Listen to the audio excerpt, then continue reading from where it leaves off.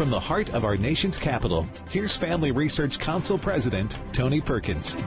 Welcome to Washington Watch. Coming up on this Wednesday edition, last night in a bipartisan vote, the House of Representatives censured Michigan Congresswoman Rashida Tlaib for her repeated anti-Semitic comments. Representative Tlaib has stoked anti-Semitism in this nation and undermined our national security. I ask my colleagues to support this resolution to show the world, especially our adversaries, that the United States stands behind our allies and will not back down to terrorists. That was Georgia Congressman Rich McCormick prior to last night's vote. Now, this was a significant act by the House, and we're going to talk about it with Tennessee Congressman Tim Burchett. Also, in March, Nashville Police Chief John Drake acknowledged a manifesto from Audrey Hale, the transgender killer that took the lives of 6 people, including 3 9-year-olds at Covenant School. We have a manifesto. We have some writings that we're going over that pertain to this day, the actual incident. We have a map drawn out of how this was all going to take place. There's right now a theory of that we may be able to talk about later, but it's not confirmed, and so we'll put that out as soon as we can. Now, that was in March, but authorities have refused to release the manifesto. But this week, excerpts from the manifesto were released, triggering an investigation by police. So why has the public been denied the ability to see the motives of the shooter? We're going to talk about that today on Washington Watch. Also, with just over a week to go until government funding expires, are House Republicans close to forging a path forward? We'll talk about it, and we'll also look at some of yesterday's election results where money was a major factor. They threw everything they had at Mississippi. $13 million they threw at Mississippi. But guess what? Mississippi did not break. Mississippi did not bend. Mississippi is not for sale. That was Mississippi Governor Tate Reeves last night, who was successful in his reelection for governor. FRC Action's Brent Kylan joins me in just a moment to break down yesterday's election. White House Press Secretary Karine Jean-Pierre says the president has done everything he can to fix the southern border. We have a broken immigration system. It's been broken for decades now, and the president has done everything that he can on his own to try to figure out how do we deal with what's going on at the border. Well, does that mean that the administration is now ready to work with Republicans who've been trying to fix this issue? In fact, they're saying that border security must be addressed if there's going to be supplemental funding for government. Tennessee Senator Marsha Blackburn tells us why this is a good idea. And earlier today, FRC co-hosted a briefing on Capitol Hill regarding the World Health Organization and their alarming grab for power that began with the COVID pandemic and continues. Emergency powers is a dangerous thing.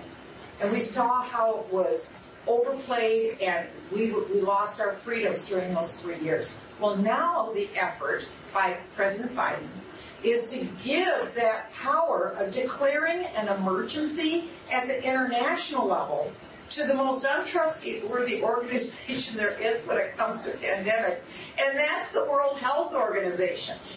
That was former Congresswoman Michelle Bachmann, now dean at Regent School of Government, and she's the chair of the Family Research Council, and she joins me later here in studio. Our word for today comes from 2 Timothy chapter 4, as Paul gives his final instructions to Timothy. I charge you, therefore, before God and the Lord Jesus Christ, who will judge the living and the dead at his appearing and his kingdom, preach the word. Be ready in season and out of season. Convince, rebuke, exhort with all long-suffering and teaching.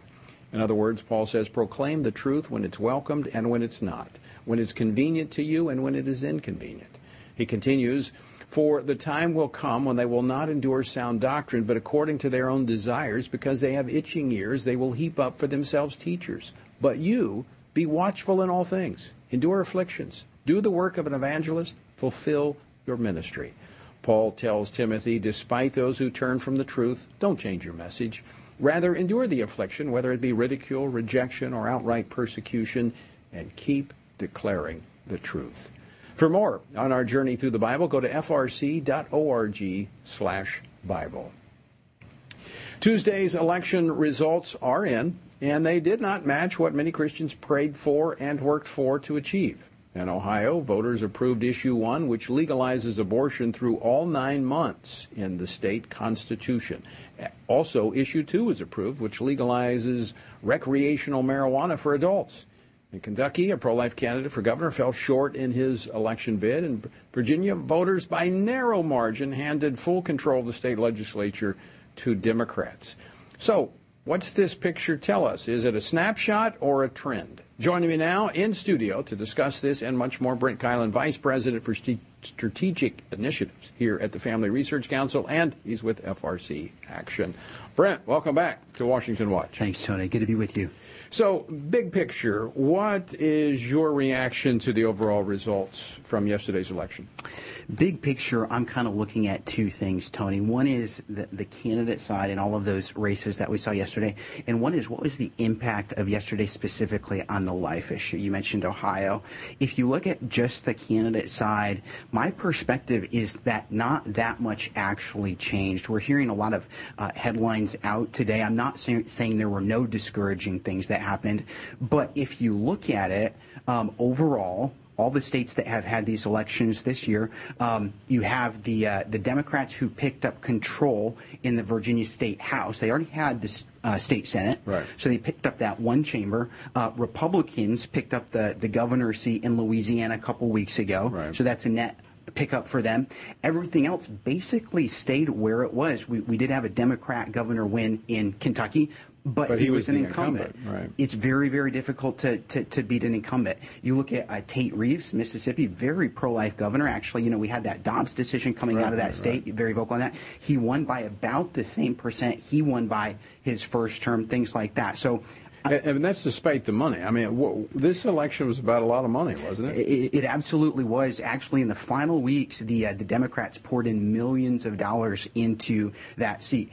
You don't make a strategic decision like that late if you don't think maybe you have a chance to win. They did that, but they still came out. He came out with that 5-6 point victory there. So absolutely a lot of money spent in Mississippi. So let's talk a little bit about Virginia, because a lot of people are saying that Governor Youngkin failed here because he was trying to get he wanted to win the Senate, wanted to keep the majority in the House.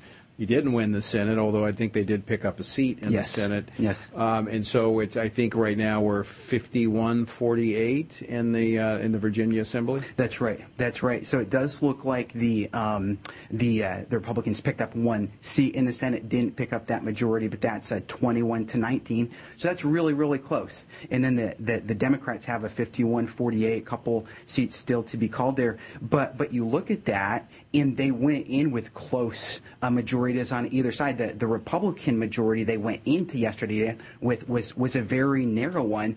And historically, Tony, in Virginia, this is the norm. So right. For the Democrats it's pick like a this up, ping-pong match. It is. We remember 6-ish years ago, maybe it was, right. where that state House of Delegates control came down to pulling the name out of a bowl because it was tied. So this is pre-Dobbs and things like that. So let's talk a little bit then about turnout. What was turnout yesterday in the overall average turnout across the nation in these elections? It really does depend on the state. It tended to be low. And again, you have to take that by state. You have some states like Mississippi where early voting is very limited. You have other states like Virginia where it's like, I think, 45 days. But one state I'll give you specifically is Kentucky. Okay, pretty red state there. The numbers I'm seeing there is that turnout was 30%. Okay, so you're talking about turnout levels in these off-year elections that's just dramatically lower than your presidential election cycle, for example. So only 3 out of every 10 voters showed up. That's right. That's right. And Bashir, Governor Bashir, who won re-election, the Democrat. So if you had 5% more people voting the other way, that would have shifted that whole outcome. So it really does come down, and even these races in Virginia, many of these yet to be called, although it looks like the Democrats will have the majority there, but very narrowly winning. That's right. In some of those seats. And this, once again, just shows us how important voter participation, voter turnout really is. It really does, Tony. We saw a number of examples of that yesterday. We had this election database that came out earlier this year where one group identified about 600 races historically in America that have been tied, and most of those in recent years. So it really does. It really does. Every vote matters. So let's talk. We just got a couple minutes left here. Brent Kylan, Ohio, issue number 1, putting abortion into the Constitution. This is the 7th initiative that the pro-abortion crowds have won. They're now, declaring that this is the trend. This is what we're seeing, and they're saying this is going to be a 2024 election issue. And clearly, Ohio is a conservative-leaning state. Mm-hmm. It's a pro-life state. Again, money. I mean, this was a place where George Soros poured millions of dollars into the state. And, we had Attorney General Dave Yost on the program earlier in the week. There's something that's happened in politics in the last really 10 to 15 years, is that as we've moved from liberals to leftist, they're unhinged from the truth. They're untethered from the truth. They just distort the facts and scare people into voting. And people just got to quit listening to legacy media and to these ads. It's exactly right, Tony. There's a number of things about Ohio that I think are important. It is discouraging, that measure passed 56 to 43%, I think. So we need to acknowledge that. And I think next year, 2024, is a huge issue for the life issue. So we need to be seeking God's wisdom. How do we address this? But like you said, we got outspent. The last numbers I saw were $42 million to $30 million. And if you look at some of the lies that were being pushed, I mean, people were saying that women would lose basic health care, life-saving care, which is absolutely not the case. So we have our work cut out for us there. And I think, the way we're going to prevail is the same way we got to the place of Dobbs. That is, it took 50 years of winning hearts and minds, care pregnancy centers. In fact, I'm going to be emceeing our local care pregnancy center, Caring to Love Ministries, tomorrow night in Baton Rouge. We've got to continue the work. Our work is not over. It's really in many ways just beginning. It's true, Tony. What came to mind for me this morning as I was kind of reflecting on those results was that verse, "Be not weary in doing good, for in due season we will reap if we faint not." So the only question we have to ask ourselves is, what is good? Because then there's a promise. If we don't faint, we will reap. So I would encourage people with that. And I would say if you have been watching but maybe haven't participating, we need your voice now. Right. We need you to pitch in. We need you to do everything you can. I do think the tide will turn. We're seeing some early indications of that, I think. But there's a lot of work cut out for us to do. Well, just one is the elections, where 30% turnout. We should take advantage of the low turnout by turning out. If conservatives, pro-life voters will turn out, we can flood the zone, if you will, and we can win these elections. But you've got to listen to the truth and act upon it. Brent Kylan, great to see you. Thanks so much for joining us. Appreciate it, Tony. Thank you. All right. Well, folks, I do hope you're registered to vote. This is an election year. We're going into an election year in 2024. You need to be informed and engaged. The future of the republic depends upon it. All right, when we come back, we're going to talk with Tennessee Congressman Tim Burchett as we're going to look at what the House did last night in censuring Michigan Congresswoman Rashida Tlaib. That's next.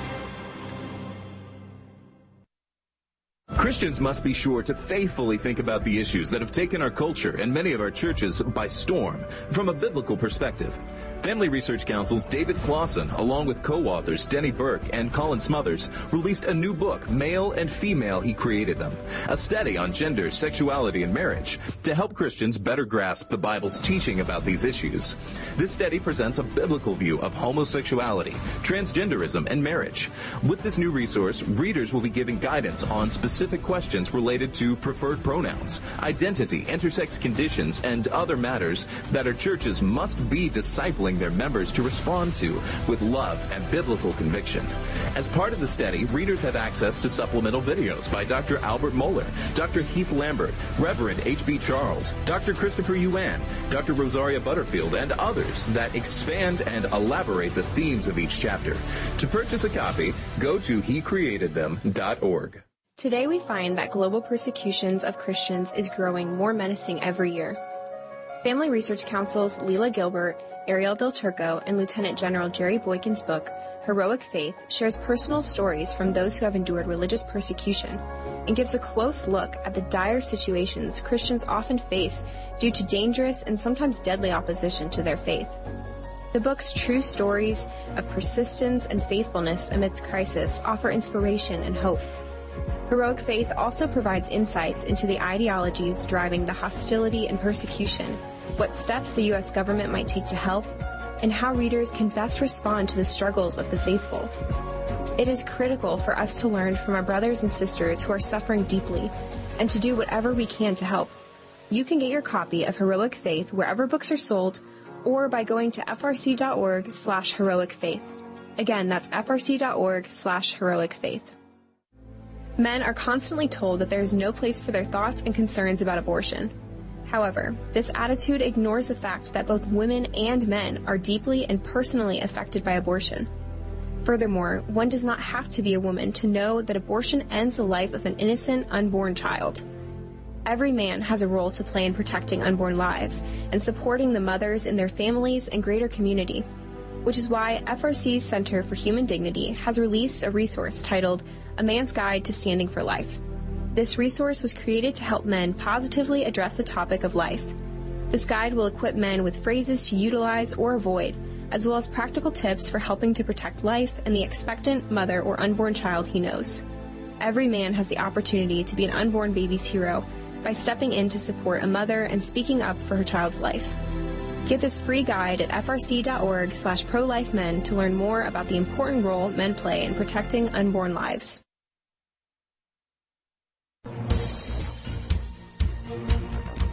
All right, last night, the House voted to censure Michigan Congresswoman Rashida Tlaib, providing a formal rebuke of her extreme anti-Semitic rhetoric. 22 Democrats actually joined the majority in voting to censure Tlaib, who remains unapologetic for her use of the chant "From River to the Sea," which has long been an anti-Semitic rallying cry employed by Hamas. Join me now to discuss this and much more, Congressman Tim Burchett. He serves on the House Oversight and Accountability Committee and the House Foreign Affairs Committee. He represents the 2nd Congressional District of Tennessee.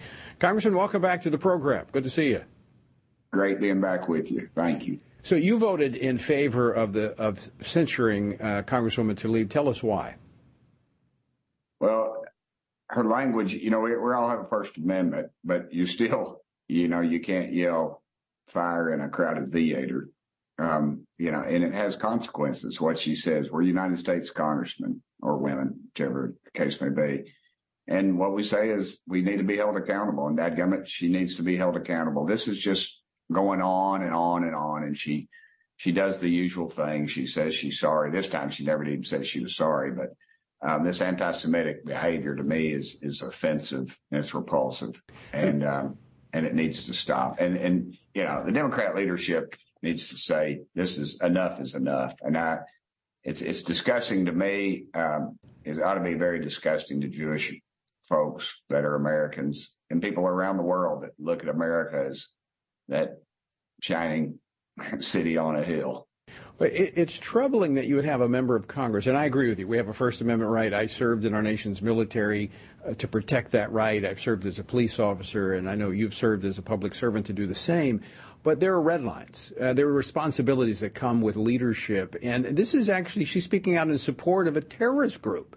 So I'm grateful that the Congress has drawn a line and said, hey, you've crossed the line. Won't be tolerated. No, and it won't be.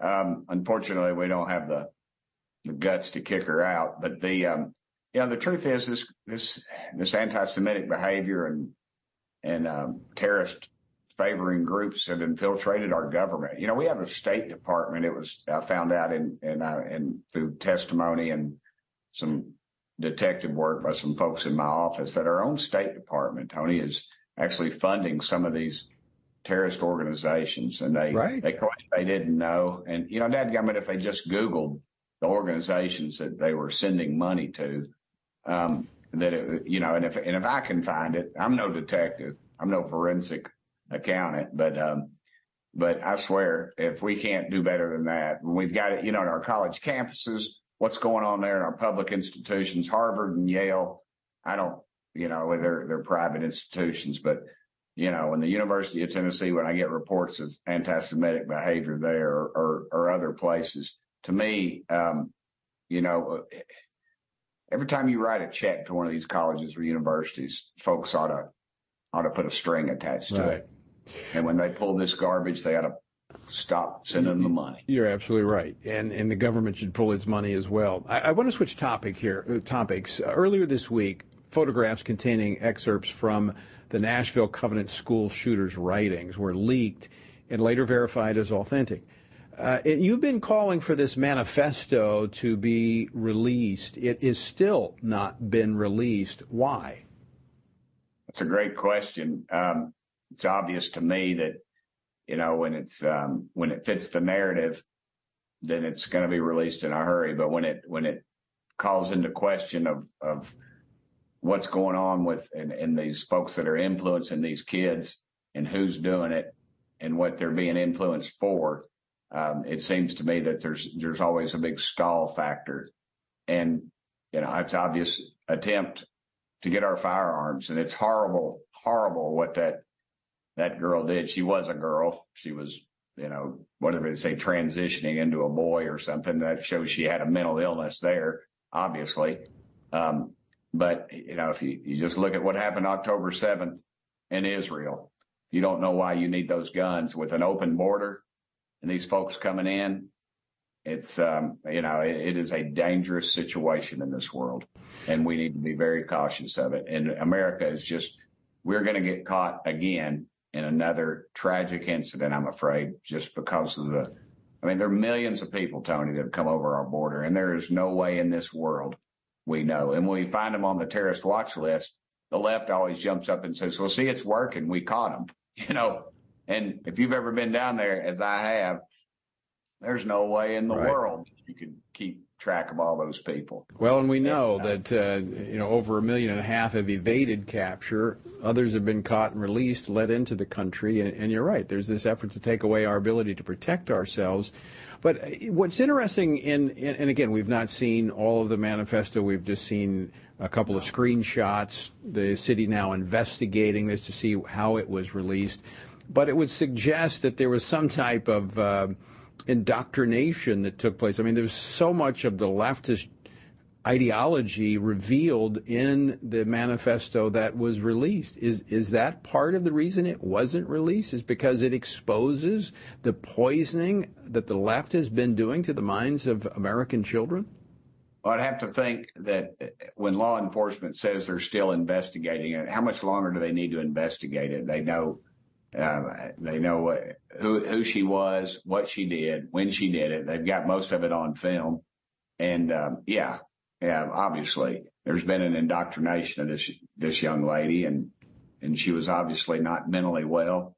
And that's who they usually see. Well, and it's not like this would jeopardize a court case, because she was neutralized by police officers on the scene. So it's inexplicable why they have not released this information so the public would know what is behind this. And again, I know that you've been calling for that. Hadn't happened yet. Maybe it will in the days ahead. I'm so frustrated with that. Obviously, being from Tennessee, it's Middle Tennessee. It's a little different area than where I grew up, but it's still Tennessee. And to me, it's just preposterous. There's no other reason that I can come up with why they don't release the entire manifesto and just let it go, because they sure as heck, when it fits their narrative, they get the thing out. It's out overnight. It burns up the Xerox machine. They're making so many copies of it. And of course, this incident, it's pretty clear in the media in Nashville and around the state, they're already making excuses of, you could just pick and choose who she was mad at everybody. Well, it's pretty specific, and there's some language in there that you just don't just come up with. And I think that the public needs to see that. All right, Congressman Burchett, good to see you. Thanks so much for taking time to join us today. Always a pleasure, even under these circumstances. And thank y'all for putting out the truth, because it is. Thank you, brother. All right, folks, don't go away. We're back after this. Christians must be sure to faithfully think about the issues that have taken our culture and many of our churches by storm from a biblical perspective. Family Research Council's David Clausen, along with co-authors Denny Burke and Colin Smothers, released a new book, Male and Female, He Created Them, a study on gender, sexuality, and marriage to help Christians better grasp the Bible's teaching about these issues. This study presents a biblical view of homosexuality, transgenderism, and marriage. With this new resource, readers will be given guidance on specific questions related to preferred pronouns, identity, intersex conditions, and other matters that our churches must be discipling their members to respond to with love and biblical conviction. As part of the study, readers have access to supplemental videos by Dr. Albert Mohler, Dr. Heath Lambert, Reverend H.B. Charles, Dr. Christopher Yuan, Dr. Rosaria Butterfield, and others that expand and elaborate the themes of each chapter. To purchase a copy, go to hecreatedthem.org. Today we find that global persecutions of Christians is growing more menacing every year. Family Research Council's Leila Gilbert, Ariel Del Turco, and Lieutenant General Jerry Boykin's book, Heroic Faith, shares personal stories from those who have endured religious persecution and gives a close look at the dire situations Christians often face due to dangerous and sometimes deadly opposition to their faith. The book's true stories of persistence and faithfulness amidst crisis offer inspiration and hope. Heroic Faith also provides insights into the ideologies driving the hostility and persecution, what steps the U.S. government might take to help, and how readers can best respond to the struggles of the faithful. It is critical for us to learn from our brothers and sisters who are suffering deeply and to do whatever we can to help. You can get your copy of Heroic Faith wherever books are sold or by going to frc.org/heroicfaith. Again, that's frc.org/heroicfaith.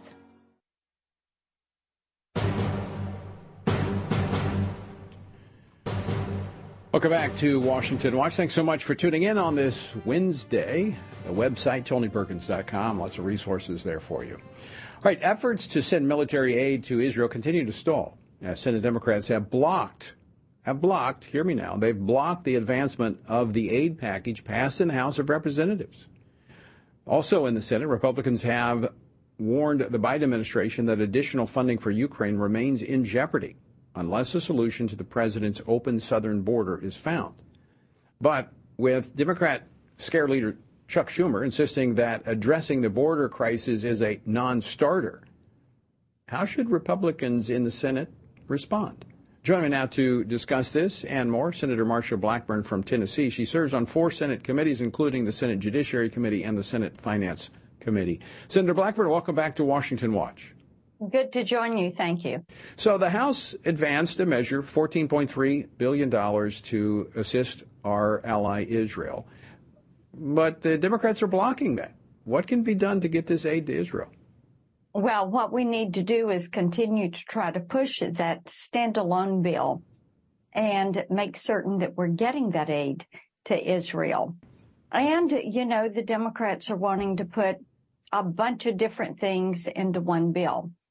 So maybe we should say, all right, you can have a small amount of money, and once you secure the border, once you have met certain metrics, then you can have another tranche of money. And once you have met certain metrics, then you can have access to another tranche of money. Now, that may be something because, we need to get something for our votes. Right. Well, and making certain that we're holding them to account so that they are actually doing something about that porous, open southern border where you have all these hundreds of thousands of people from countries of interest that are pouring over the border. What about the children? I mean, you've been very focused on the children that have been trafficked across that border, and it appears that they're just kind of recycling those children coming back across the border. Tell us about what you've discovered there. Yes, and in the border security provisions that Republicans are putting forward, we have placed my DNA testing legislation. And Tony, as you know, when Trump was president, we did DNA testing. Yes, we did. Of every child that came to that southern border to be certain they were related to the adult. Now, what we found was a third of those children were being trafficked. We also, that's how we uncovered the child recycling program. This is where the cartel takes a child, places them with adults that they do not know, sends them across the border. They apply for asylum. And then once the adult is in the country, they send the child back to authorities to be sent back to the cartel in Mexico. And our Border Patrol says that they have seen some children come as many as 8 or 9 times. So this is child abuse. It is a human rights abuse. And I also have the Prince Act, which will allow fingerprinting of these children when they come to the border so that we can stop this child recycling. Tell me, how is that compassionate to allow these children to be brought back and forth across the border by the cartels to allow adults to make their way into the country? How is having a policy in place that the Biden administration has, how can that be described as they do compassionate? And there is nothing compassionate about this open border policy. The cartels are in charge of the border on the southern side. No one and nothing comes across that border without the stamp of approval from the cartel. What we know is that you've had 108,000 Americans die of drug overdoses, primarily fentanyl. China sends the precursors into Mexico to the labs. They make the fentanyl there, and the drug cartels are the ones who are distributing this. The cartels are now active on U.S. soil. They're in Tennessee. They're in every other state in the union. Think about that. Drug dealers. In addition to that, human trafficking. Cartels have turned this from a $500 million a year business in 2019 to a $150 billion a year business this year. So, Senator... And these women are all being put into sex trafficking. You've got all of your sanctuary cities now complaining about an elevated level of prostitution rings in their cities. Wide open. Yep. So final question here. We've got 30 seconds left. How strong is the resolve among Senate Republicans to hold the line on this and back the House in taking such an approach that you've described, that we get something done on the border? We have given them the message that we are not going to vote for a big bill that we cannot have debate on. When it comes to Ukraine, you've got humanitarian, governmental, and military money. We need transparency and accountability. No one wants Vladimir Putin to win. We need accountability on these dollars. Well, thank you so much for joining us. Marcia, always great to see you. And we're going to encourage our viewers and listeners to back you up on holding the line. Thank you. Well, folks, more homework there. As we track these spending bills making their way through the process, you need to speak to your senators and your congressmen to hold the line. I mean, we've got to address this border issue. It is, it's not a cure-all, but it certainly is fomenting a lot of problems in our culture, in our country. All right, when we come back, former Congresswoman Michelle Bachmann joins me to discuss the World Health Organization and their massive power grab. That's next here on Washington Watch. Don't go away.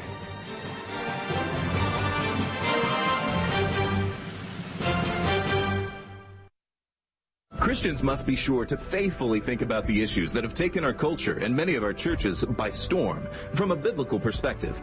Family Research Council's David Clausen, along with co-authors Denny Burke and Colin Smothers, released a new book, Male and Female, He Created Them, a study on gender, sexuality, and marriage to help Christians better grasp the Bible's teaching about these issues. This study presents a biblical view of homosexuality, transgenderism, and marriage.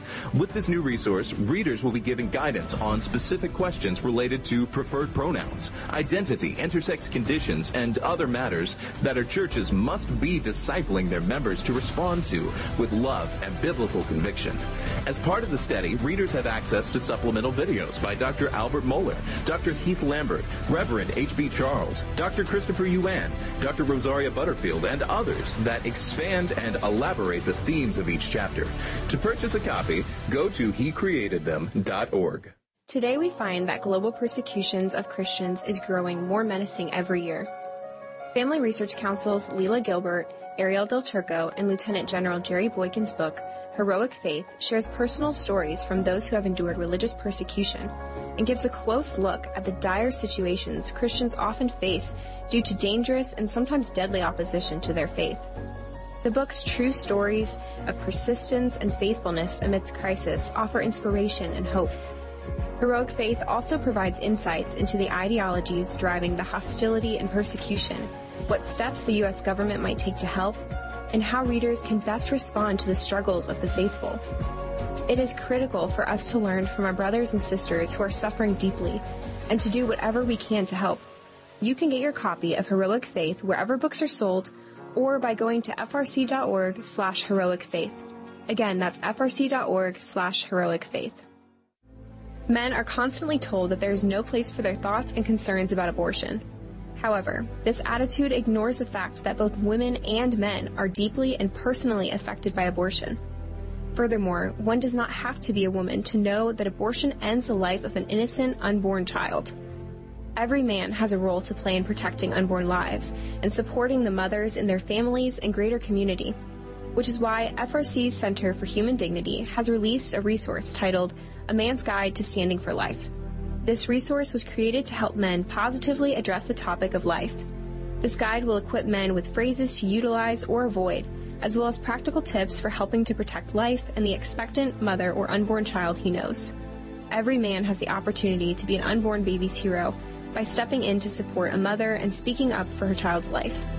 Get this free guide at frc.org/prolifemen to learn more about the important role men play in protecting unborn lives.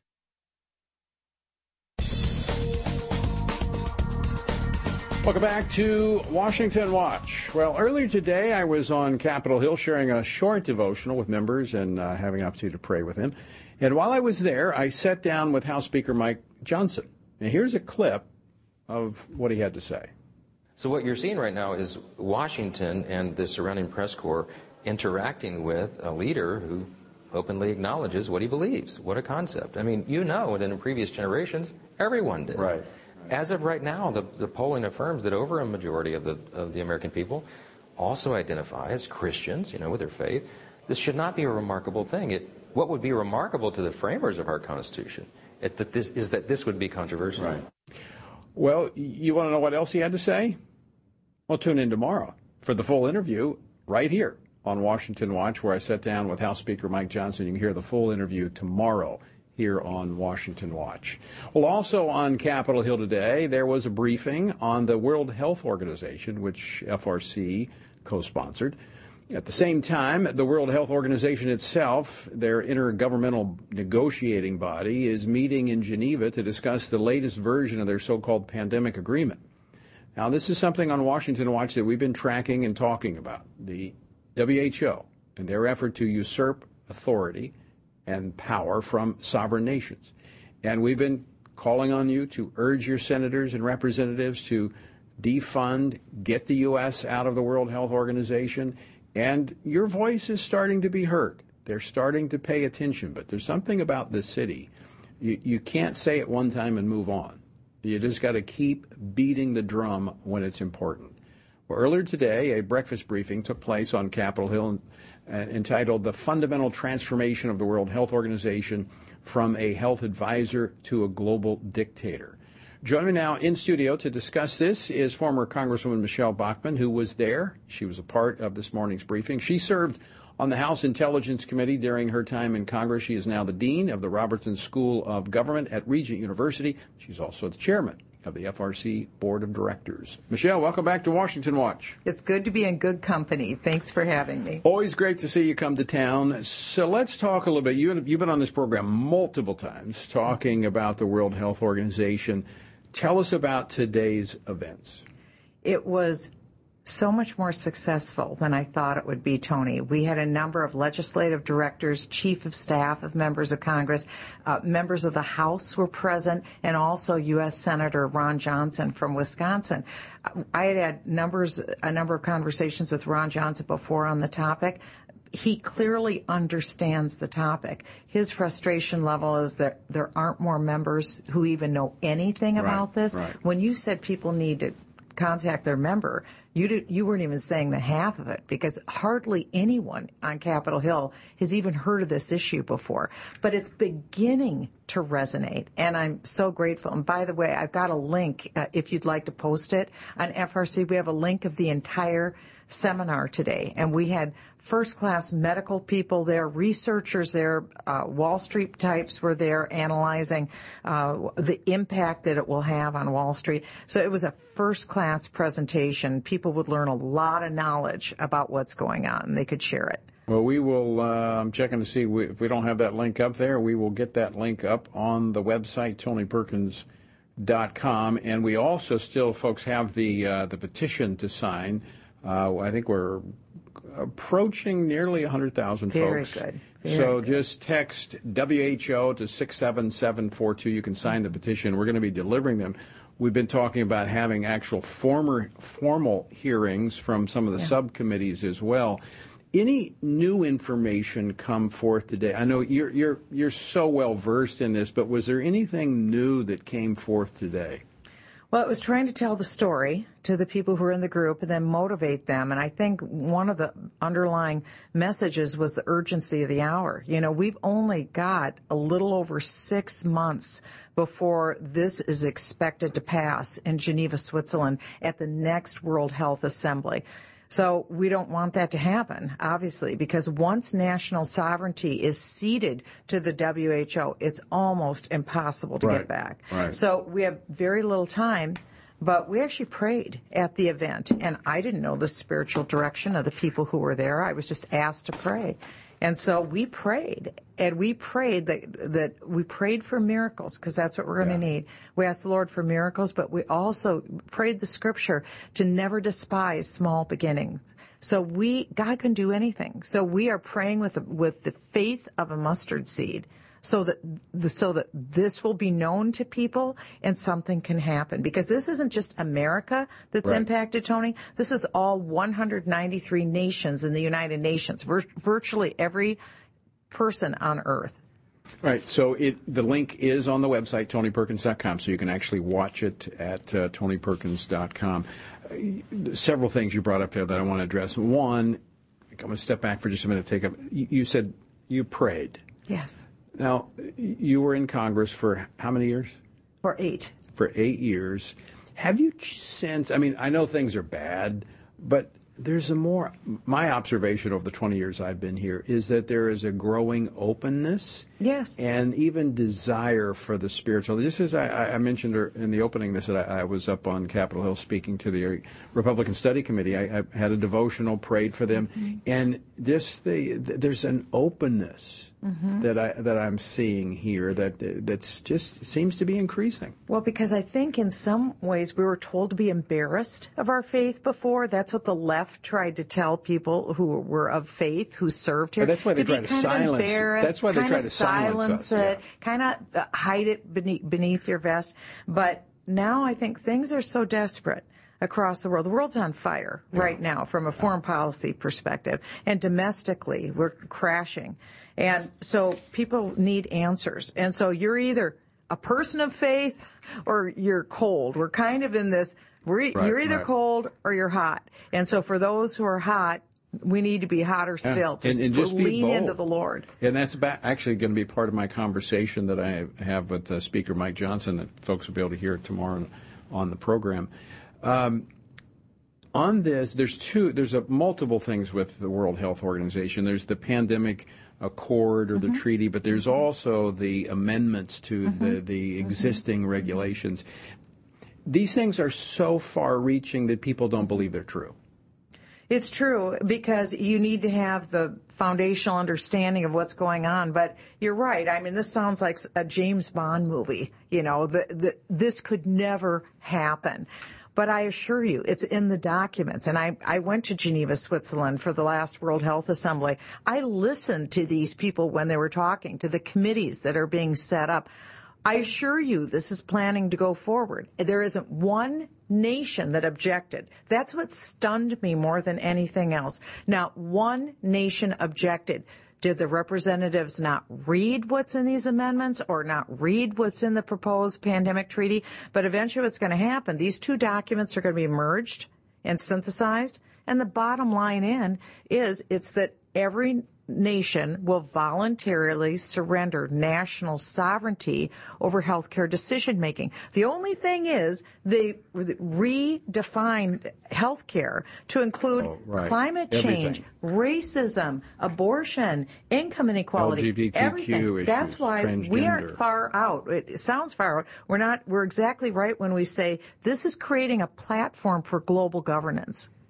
One of the, and I've gotten this feedback from some of our listeners and viewers, oh, this is fear-mongering. I wish it was, actually. That's not what we do here. But the international health regulations existing, they've dropped the number of amendments, but there at one point was over 300 amendments to this. But one of the changes is that a lot of the provisions of the international health regulations that are in place are optional. You don't have to do them as a member state. Well, it was meant to be an advisory body. But they're changing that. Oh, these amendments change that. That's why this is so imperative, because we go from advisory to mandatory. That's why they want everyone to voluntarily surrender authority to the UN. So just like Joe Biden has the power to declare an emergency in the United States, now this would give the power at the international level of the World Health Organization. They would be able to declare an emergency in America. And they could lock us down. And it would be binding on the entire nation. Binding. Oh, yeah, and we can't go appeal to the Supreme Court. They've already ruled. We've given the power away. So this is extremely serious. The listeners need to recognize that. So the other question that comes up, and it's not laid out necessarily here, so I don't in the policies that are being proposed that I've seen, but you don't have to think it too hard to come up with how do they enforce it. Well, they're the UN. They've got a lot of power in terms of and the big dog that's been pushing this is the United States of America, Joe Biden. So who will enforce it? Joe Biden will enforce it because this is what he wants to see. He's already opened up the office, the compliance office, so that here in the United States, we're complying with what the WHO tells us that we need to do. They've already opened the office, Tony. So then do they do what we see happening right now with, like, Donald Trump, this lawfare where, like, let's say a local sheriff says, I'm not going to do this. Well, they send the DOJ after that sheriff. I think what we're going to see more than anything is the corporations are going to enforce this. Because let's say that it is mask wearing, if the UN says we all have to wear masks, then Delta Airlines and various entities will force us to wear masks or force us to lock down. And then that's your local officials that force you to do that. Or if it means taking another jab, then it's mandated, usually through the employer. Well, this also, going into the treaty, which, as you said, would be merged at some point, the World Health Organization, WHO, would dictate domestic spending. Yes, they do. That's right. Because they can tell us, they can tell any country, and it'll be the United States, you have to produce so much health care products, and then you need to give it to the UN, and then we'll give it to some. So redistribution So we of wealth. become slaves of the UN. Oh, yes. Or you have to come up with a new vaccine. You had asked me what was new. One thing that was fascinating from these doctors who were giving presentations, they were talking about the history of pandemics. Pandemics are rare in history. And so what they were showing is all of the so-called pandemics that have been declared just in the last couple of years, it's completely out of the norm of what historic healthcare. It's conditioning because their plan is we're going to have pandemic after pandemic after pandemic. Because so we can grab power, more power, and then force what their will is on the people. Okay, so we've got about 4 minutes left here, Michelle Bachmann. Let's talk about how is this stopped? Well, that's a good question. Prayer, first of all, because this is a spiritual issue as far as I'm concerned. This is huge. This fits into Scripture. It fits into Scripture, and so we need to cry out to God, and we need, and He hears us when we cry. And let me just say this. It fits into, I'll just say this, if you look at Revelation where you move toward one world government, it fits into that. That does not mean we step on the sidelines. Oh, this is going to happen. That's right. It doesn't have to happen now. That's right. It will eventually happen, but I'm not going to. Because we don't know God's timetable. That's right. And plus, it's not good. That's right. So we stand for righteousness. We have no idea, Tony, what it would be like. We've lived in the greatest military and economic superpower in the history of the world. Every day of our life, when we woke up, we had the luxury of living in the superpower of the earth. Now imagine if we are subservient to an international body and we lose freedom. It isn't just national sovereignty. This is what people need to understand. You lose individual sovereignty, personal autonomy. Government now gets control over your life and your family and my life and my family. These vaccine passports, electronic. Yes. I mean, you won't be able to move about unless you. That's right. And then you have the digital passport as well for money. And so everything is linked and tied together. So we literally can't buy a stick of gum without government knowing what we've done and surveilling us. First we pray.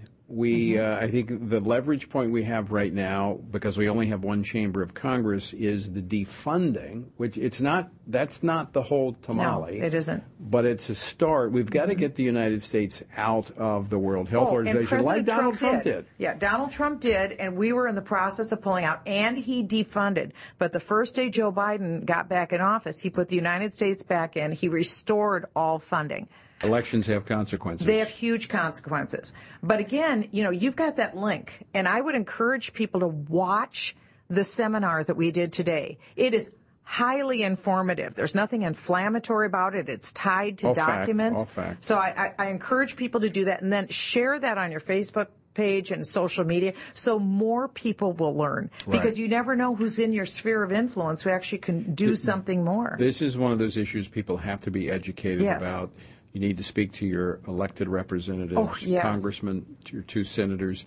Again, you can sign the petition that we will deliver to them. Text WHO to 67742. That's 67742, the word WHO. And then the link to today's event is at TonyPerkins.com under the episode resources. And Tony, Senator Ron Johnson said today, the big problem is none of my colleagues have heard from any of their constituents on this issue. So if we can start a groundswell of contacting these senators and these House members, then they can't ignore it. Right now, they don't even know this is an issue. Need to make that happen, folks. Michelle Bachmann, always great to see you. Thank you, Tony. Thanks so much for stopping in today. Sure. Always a pleasure. And folks, thank you for joining us as well. Always great to have you along for Washington Watch. And tune in again tomorrow. We're going to have a sit-down interview with the new Speaker of the House, Mike Johnson. Until next time, I leave you once again with the encouraging words of the Apostle Paul found in Ephesians 6, where he says, when you've done everything that you can do, when you've prayed, when you've prepared, and when you have taken your stand, by all means, keep standing.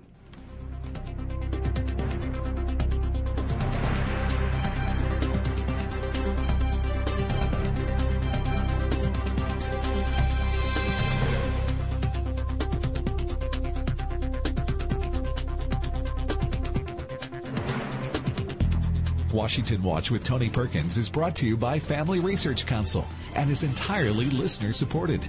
Portions of the show discussing candidates are brought to you by Family Research Council Action. For more information on anything you've heard today, or to find out how you can partner with us in our ongoing efforts to promote faith, family, and freedom, visit TonyPerkins.com. Also, to leave a comment about Washington Watch, call our watch line at 1-866-372-7234. That's 1-866-372-7234.